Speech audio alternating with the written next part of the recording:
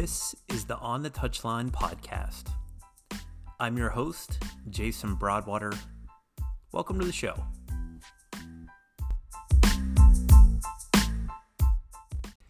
Hey, it's Jason. I need your help. This show has experienced tremendous growth in the 2 months that we've been in existence. A heartfelt thank you from me to you for listening to this podcast.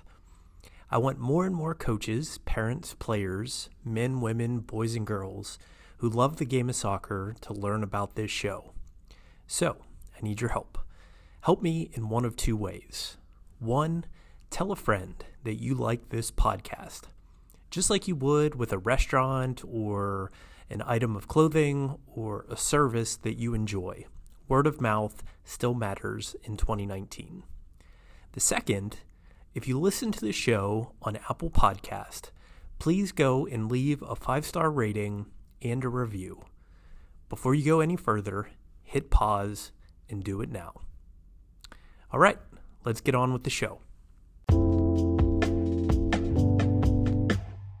I recently had the opportunity to sit down and chat with a college coach whom I deeply admire and respect. Growing up in Rochester, New York, Nikki Izzo Brown played a number of sports, but soccer was what drew her greatest interest. In 1992, she was a college All-American at the University of Rochester as an outside back. After graduating from the University of Rochester, she took on a graduate assistantship at West Virginia Wesleyan College. She was later elevated to head coach in 1994. In 1995, a career-changing opportunity presented itself for Izzo Brown. She could take over a newly formed Division I program at West Virginia University in Morgantown, West Virginia. WVU was adding women's soccer, and they needed a trailblazer. Izzo Brown was up for the challenge. 24 years later, she has been the only head coach in program history and has never had a losing season. Highlights include a College Cup runner-up finish in 2016, countless All-American and academic All-American players, players who have played in the Women's World Cup, Olympics, and players that have been selected to play professionally, both domestically as well as abroad. 2 of her players were recently drafted in the latest NWSL draft, and those were Bianca St. George and Grace Cutler. Part of why I wanted to talk to Nikki is how she has adapted and evolved as a coach over time. I think you will find Nikki incredibly interesting. Her passion for the game. Nikki is hardworking. She's admittedly blue-collar in her approach. She also talks about why she became a coach and the influence her college coach had on her in terms of getting into the coaching profession. She also talks about the challenges that she's had along the way, from being young on the job when she first took over the role at WVU, but also adapting to today's players.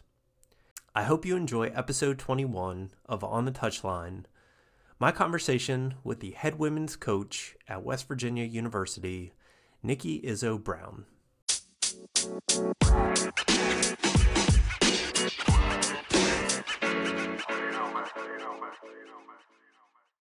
Tell me a little bit about what it was like growing up in Rochester, New York, and that experience and the access you had to soccer as a young lady at the time, and sort of what the soccer scene was that led you to playing collegiately. I think I was very fortunate that, we had an opportunity for girls-specific soccer. I never realized that I wasn't fortunate until I came to the state of West Virginia. But growing up, we had, rec soccer, then we had a travel soccer opportunity, and, I just loved the sport. Of course, my older brother played, so I always had to do whatever he did and better. So that was always something that drove me, but I just loved to participate in any kind of competition. and I played as many sports as I could, and just soccer was always my passion and always my first love. So, but I was fortunate, and I always listened to my mother and how she used to speak about not having those opportunities, and obviously, when I try to share this with my athletes now, when I came out to choose a college, there was only 75 Division 1, 2, and 3. So, here I am being recruited to Cornell, Buffalo, Rochester, and I didn't really know the difference between Division 1, 2, and 3. There really wasn't. They all played each other to some level on the schedule. So it was kind of funny, and we used to, in the spring, go and play North Carolina. So it was just really interesting, the dynamic of that. I mean, we had league play and all that, but it was really interesting. And one thing that always stuck in my mind about the game of soccer, when I talk about 75 programs, right now I think we're at 352 just Division I programs. So when I decided to become a graduate assistant and pursue my MBA, I remember, becoming a graduate assistant, and then 2 years later, all this Title IX started happening. All these Division I programs had to happen. And I remember saying to my mother, why couldn't you have me, 4 years later? And she was like, but think about a profession you can have and these opportunities. So that's kind of my, I guess, early years of soccer and taking advantage of those opportunities. But, they always stick in my mind, and then thinking, okay, I had so much opportunity given me from a game I love, and always having to give back. What were you like as a player? And I think I read you were a defender. Yeah. Right. Yeah. So I tend to lean to that side of the ball, I guess you could say. And center back, I love goalkeeping. Yeah. My coaching partner, he was the opposite. He was a striker, and he wants to put it in the back of the net, whereas we're the people that want to stop it. Right. What were you like as a player? Yeah. So funny you asked that. Of course, I was a center mid because I always wanted to be involved, and that's where I played in high school. And high school really mattered back then. And then really travel soccer, or at least a club team, developed. It wasn't just in-house. So that's where I felt like I was on a super select team. There was an ODP when I grew up, and I'm sure it was like, and then this traveling team that brought all the Rochester girls together happened, and I was fortunate enough to get on that team. But with that being said, when I went to college, my coach said to me, we really need an outside back. Would you be willing to do that? I see some strengths of yours that could really, help. And I was like, sure. And again, it's just an opportunity to compete, right? And I think back then, some of the better players were always midfield, or more athletic or more involved players. I wouldn't say the better players. Played in midfield just because you were always involved. But I was the second leading goal scorer as an outside back, and that was something that I loved to do, because I could go forward but come back. So, but as a player, I always controlled what I could control. I always felt like, I was going to be the hardest working player. I was going to be the hardest player. When I stepped off the field, I represented my family well, and that was kind of my biggest thing was, enjoy it, but you're playing with a huge name, not only the college but your families. So a question that I like to ask fellow coaches goes to the why. Why did you want to become a coach? So interesting enough, as I talked about, I loved to compete. I played every sport. I played volleyball, basketball, softball. I even ran track one time. Didn't like that, but gymnastics. I did everything. Everything my mom could and afford to assign me up to, I did. So I had a lot of coaches that throughout those experiences, good and bad. And then I have this guy, Terry Gurnett, at University of Rochester. And he was a man's man, but a woman's man, right? This guy was incredible. He was just this incredible coach that really kind of affected me in such a positive manner that I'm like, wow, if I could do what he did, continue the love of the game, but also have everybody fall in love with becoming the best and competing at a high level, how incredible that is, but most importantly, be a great human being. So that was kind of my thinking, like, wow, this, I've never met somebody like this. So I thought, if I could do that and, have girls walk away like I did, wouldn't that be an incredible job? Has that in any way shaped, I guess you could say, your philosophy or... Absolutely. Yeah. Absolutely. And I was just talking to an athlete before you came in. I always said, take the high road. You want to take the low road sometimes, but just take the high road. And this guy would always take the high road. He was just incredibly professional, and I think it's always hard in our world to do that when you're competing, right? Sure. Soccer's an emotional game. It is. It's so emotional, and I don't think, and for me, getting this opportunity so young, I made so many mistakes. I still make. I hope all coaches realize they make mistakes every day, because I do, but especially early on. I think because I was so competitive to a fault that that sometimes got in my way of being a really good coach.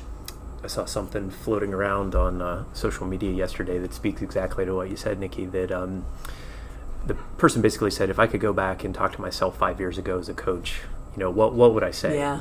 And I find myself doing that from time to time. And I've told this story before, but some of the parents I work with, so I work at the academy level. I'm working with, young players. Great. And, love that aspect of the game. But I had a parent come up to me when we were first getting going last summer and said to me, "You're not a yeller or a screamer as a coach." And I said, "No, I'm not. And if you're looking for that, I'm probably not the guy, to lead your team." Right. Not saying that there's not a place for that in the game, because there's times where you need to interject that energy, into a training session. But I also want youth players to walk away feeling probably a similar experience you had. If they can develop that love and affinity for the game, and you lit up when you were talking about that youth experience of just how powerful that was, right? Because for me, that's part of why I actually walked away from soccer as a youth player. And looking back on it, I'm going, man, I wish I would have made such a different decision at that point in my life, and I don't want my kids to have that. No. My two daughters and my son, I don't want them to experience that. So no, it is. It's hard because, I had this awful softball coach, and I was tough enough, for, and I come from tough women, but I was tough enough to be like, listen to the message, not the tone. But I saw how all my other players would crumble. But I still loved the game, and I'd be like, I love the game more than I hate you, right. Kind of thing. And I got why he was doing it, and I was mature enough where other people, I get why they don't, but it's hard. It's hard. And like, so what's been pretty cool for me was, like you said, I'm super intense. Like, if there's a referee, man. You are. Having watched you coach, you are. But, I also feel like that's a piece of probably of accumulation of a snowball, a little bit of effect, because of I'm a woman. And sometimes you don't get the same respect. And so just understanding that, I'm going to fight for my girls just as much as, he's going to fight for his, but I have to command a little bit differently, right? Maybe not, but that's just my personal opinion. Well, our players in a lot of ways are, they're not our blood in terms of our biological children, but they're damn near close to our biological children, right? Sure. And I love my players as much as I love my own kids, and we'll do anything. And I agree with you, fighting for them. Right. And I read something in the last couple of days about when you first came to West Virginia, and being in your early mid-20s, right? And that how every detail, right, in terms of how you dressed, how you presented yourself, that and if I'm mischaracterizing this, please jump in. No, you're good. I appreciate you doing research. Yeah, well, thanks. That wanting to almost look a little bit older. I want people to think I'm maybe in my mid-30s, not in my mid-20s. And I've had that similar experience Yeah. in different professional aspects of my career. And, my 40s looking me in the eye here in a couple years. And that, what was that like? I mean, so what was funny, well, okay, so, and look, I'm all about, put the best coach out there. It doesn't have to, because I adore my college coach, and he was a male. I adore him. So put the best coach out there, right? Male or female. I'm not just about women. I'm just about equality and putting the best coach out there. So the problem was they would say, "Where's your coach?" So if I had shorts on, they didn't know who I was, which was now I would love that. So I would wear pants, so they could at least know that. And or imagine if my video guy, they'd always go to him first. They'd say, "Hey, coach," or if I had my goalkeeping coach. Yeah. So if there was ever a male around, they go to the male first. And it was just, and listen, and there's no, and I don't, and it was okay.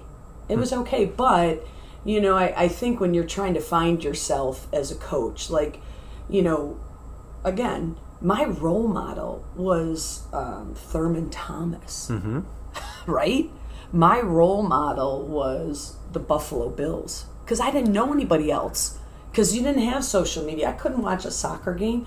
I mean, we had, it started a little bit later. We had a semi-pro team in town. Now granted, if you had Beedling, thank God you had Beedling. I mean, I didn't have that tradition of a soccer role model or a woman to look at, really, to say, oh, wow, maybe you had, Dorothy Hamill. I had Dorothy Hamill. Yeah. The figure skaters. You had the tennis player, Right. Chrissy Everett. NWSL didn't exist, right? No, there was, and I, obviously Saturday mornings, Sunday mornings, TV's always on. We always got EPL on, or something on, and I just, it's amazing. And my kids are watching, and I go, I didn't have this. When you have these females, it was Pat Summitt. I probably read so what I'm getting at is, I'm trying to figure out who I'm going to be as a coach, right? I have this great mentor. I have a lot of other mentors I've looked at, but I have to be me, right? I can't be Bobby Knight. I can't be Pat Summitt, but I'm just like figuring it out. And then every time I go on the field, they're like, where's your coach? Right? So, and for me, ego doesn't drive me, even though you read every book, they say that's what drives you, to some level. But I never got into coaching for ego, And I remember, I go, Ma, I had my MBA. I go, Mom, West Virginia University, they want to hire me, And she's like, can you make a living? I'm like, I don't know. Wow. I don't know. And I remember I still have my first paycheck, and I remember at Wesleyan, when I was a GA, I got a free sandwich. So I'd get this big turkey sandwich at lunch, and it would go the whole day.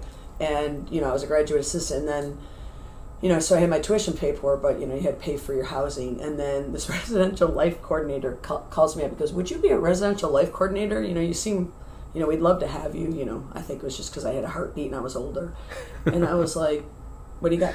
I go, is that an RA? He's like, yeah. I'm like, sure. So I was like, oh, I'll be an RLC, He's like, it's an extra $2,000. Like, sold.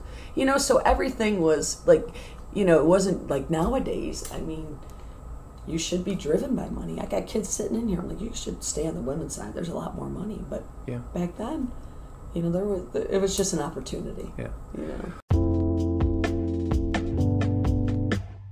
Well, I appreciate the, there's a motivational person, Gary Vaynerchuk, Gary V, and he talks about sort of having to eat dirt in one's career, right? Those were the dark ages, right? Where you're going like, I got literally turkey sandwich is going to last me the whole damn day. Yeah. Yeah. I mean, right? But I guess one thing that we try to convey to folks on the show is like the importance of like putting the time in. People say paying your dues, whatever. I mean, and what your mom said of like, can you make a living doing that, right? Yeah, and I was so fortunate. Like, I never had any other pressure on me, that I had to, do. I mean, I had opportunities where, when my mom went to school, it was nurse, teacher, right? Mm-hmm. So at least when I came through, in the 90s, I was fortunate enough that, you had an opportunity or options, and then my family supported any option I had. Just, can you make a living, right? Mm-hmm. I'm thinking if my daughter came to me with some, position like that, I hope I'd be that open-minded and supportive. And I think this, and I've said this, I talk about this a lot. I don't hold anybody, I'm not a queen bee. Mm-hmm. Okay, yes, I starved. I'm blue collar. I grew up, I didn't have a silver spoon in my mouth, and I'm so thankful for that. And I'm so thankful for my journey. Mm-hmm. I mean, right now, I'm like, I'd never start a program again because I don't have the energy. But, I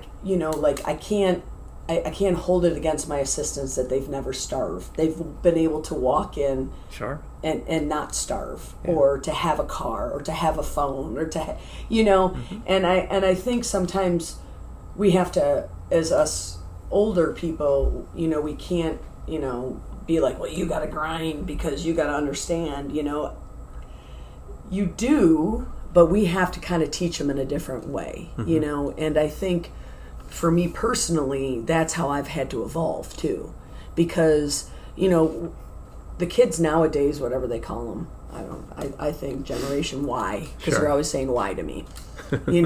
I used to tell them, listen, 15 years ago, I just gave you the brick. Now I got to put velvet around the brick. Mm-hmm. And that's kind of the mentality now. My friend and I, my friend at Georgetown, him and I are always talking, and we can talk about that there isn't as much of a struggle.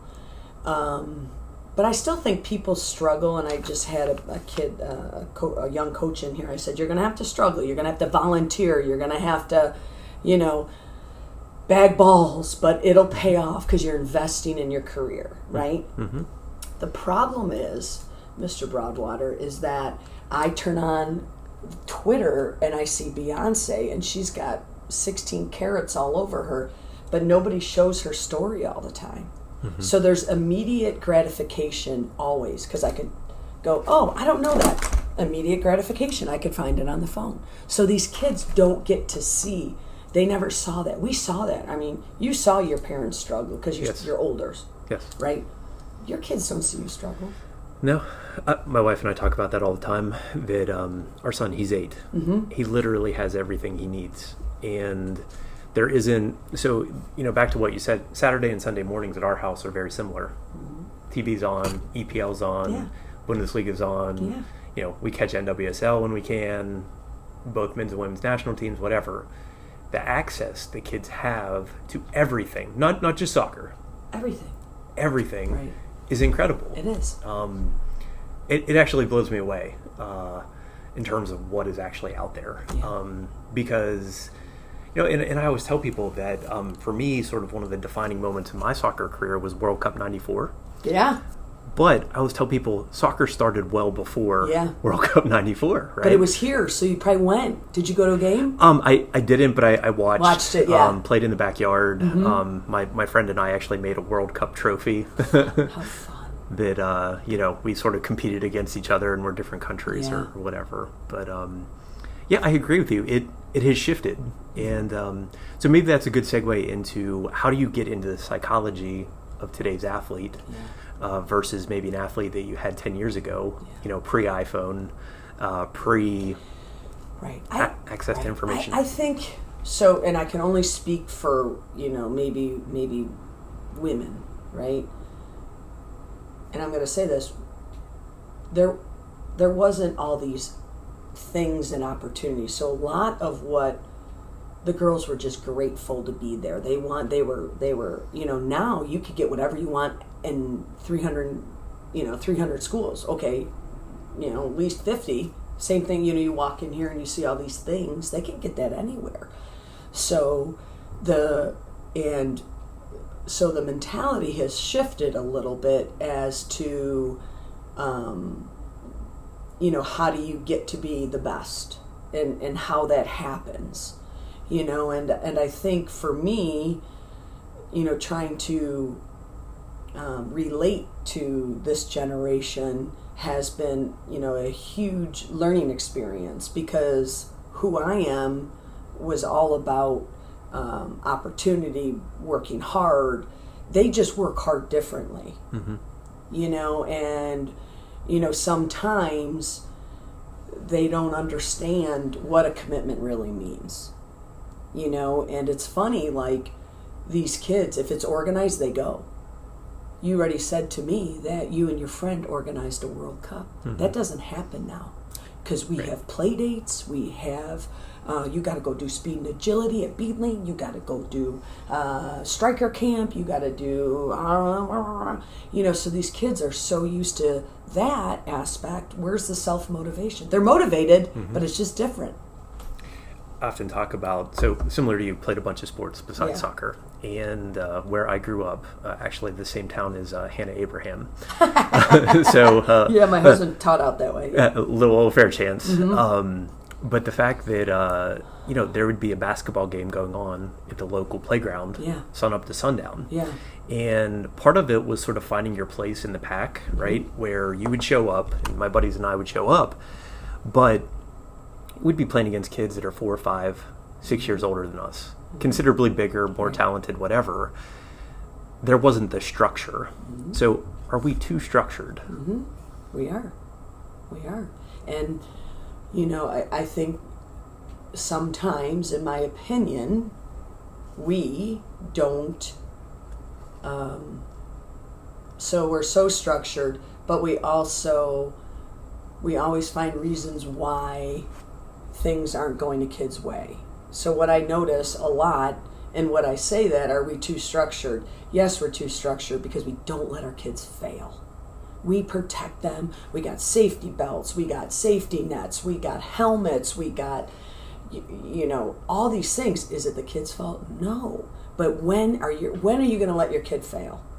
No, that's not. That your job is not to do that, is it? So with all these structured environments, what I find now, and I giggle about this all the time, is club teams, right? You know this. Well, Coach Broadwater says, my first touch isn't good enough, so I'm going to go play for the Riverhounds, because Coach, X says my touch is great. So where did you fail? You didn't fail. Your parents found another structure and they fixed it. Yeah. So, so then when I get them, I'm like, listen, no blind spots. Okay, I'll fix it together, but just so you understand, I appreciate you, but, so that's a problem. That's a problem. And think about it, teachers are petrified to tell kids they're not good enough. Why? Lawsuit, repercussions from the parents, you name it. Pushback. And I'm not a perfect parent. I remember something happened where, I don't know what my daughter did, and I can't remember specifically what she did, and I got wind of it, and I had steam coming out of my ears, and I wrote that teacher, and I said, if she ever does that again, I swear to God, you better let me know, because she will, she won't go to school with a jacket on. Just kidding. And he was like, this is the first email I've ever gotten like this. Wow. Because we're at a private school. So, so I, and the thing is, like, my thing is with this generation too, they want to have a relationship. They want to be connected. They want to, they're lovable. They're lovable. They just don't know how to get there. And I'm a player's coach. I tell this to recruits all the time. Come on in. Come sit, even though I don't have, time to drink my water. Come sit down, let's talk. Because they want that connection. They want that, and some kids don't. Not all of them are the same, but they really want to know that you're invested in them. And how do you get invested in somebody? Well, it's not just blowing your whistle, for sure. So we really do a lot of investment in this generation too, because they need that. They've always had that. They've always had this, so they still need this. Sure. So a question that I ask every guest that I have on the show, what are we doing right and what are we doing wrong when it comes to soccer in the U.S.? Pay to play. That's a tough one. I think that, we don't need 4 uniforms. I think we need a T-shirt and a number if we do need that. And everyone buy a black pair of shorts. I'm smiling, by the way, because I've had similar thoughts run through my head. My biggest thing is, and again, I don't like to criticize unless I help find solutions, right? So I think that U.S. soccer does have some uphill battles, and I think they're trying to figure it out, but money's getting in the way of everything, always. My thing is, if we could get some after-school programs right away, just introduce the game, and have things right away at the schools, and have that opportunity so every kid gets to participate and just have some after-school free opportunity somehow, some way, and that's where the funding goes to the coaches and to that opportunity. I think that would be great. And then the kids could fall in love with it, learn it right, and then hopefully move on. And then, I think the DAs are trying to, do it that well, but again, there's still faults in that. But if I had all the money in the world, I would try to hit every middle school and put a program in immediately after school, give them a snack, and just run something for an hour. I have friends of mine that have been to Europe talk about futsal courts being available, on every corner. And I haven't, concocted a plan, but in my lifetime, that is something that I would like to see and be a part of in some way, to the degree that I can, because I'm only one person. Totally. And but it takes all of us kind of rowing in the same direction. And that basketball court that I mentioned, that baseball field. I want people to use them. I want, but in the case of, a futsal or soccer fields or whatever, you literally need a ball and a surface to play this game. I know. If you could do that and get that running, and I lecture our clubs all the time. I'm like, don't need 4 uniforms. Yeah. I love that. Just, some people would say simplistic or whatever, but it's a ball and a surface. It's all you need. It's not. We're not in a pageant. Oh my gosh. Well, it's funny. So I could talk about developing a Division I program or developing a state of soccer. Because when I came here, there was not one girls' high school team, and there was not one girls' club team. The girls had to play with the boys. So when I came in here, I had to think about not only growing the sport of soccer in the state, but also developing a program. So here I am, it was so funny. I started the Olympic development program here in the state of West Virginia. I started a girls club team with special people. Like, you can't take that all on, but I don't know if I ever got paid for that. I don't think I did.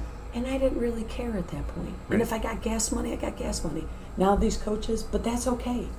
And it's just, it was just to develop and give back.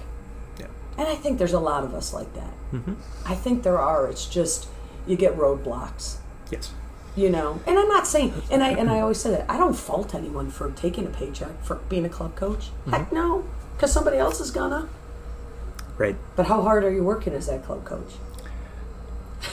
Probably more than what they're paying me. But you know what I'm saying? Yeah. And like I volunteer with this local club here in town, and I don't want to be paid, and I've never been paid now from here on out, but but I sure do coach like I'm being paid.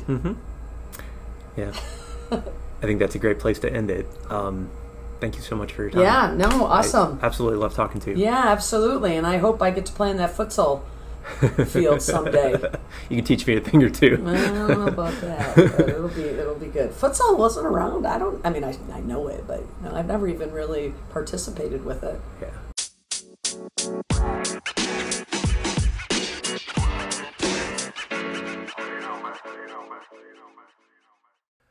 All right. Before I go, a massive thank you to the head women's coach at West Virginia University, Nikki Izzo Brown, for coming on the latest episode of the On the Touchline podcast.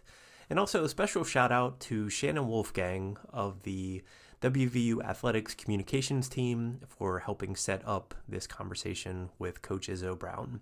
Shannon, thank you so much for all your time and your help in making this conversation possible. If you like this show or episodes of On the Touchline, please share them out on social media. And when you do, please use the hashtag #OnTheTouchline, all one word. You can tag me at any time on Twitter or Instagram, and my handle is @SoccerCoachJB. I have more and more excellent conversations with members of the soccer community coming your way every Wednesday and Saturday, and next week's episodes are absolutely fantastic.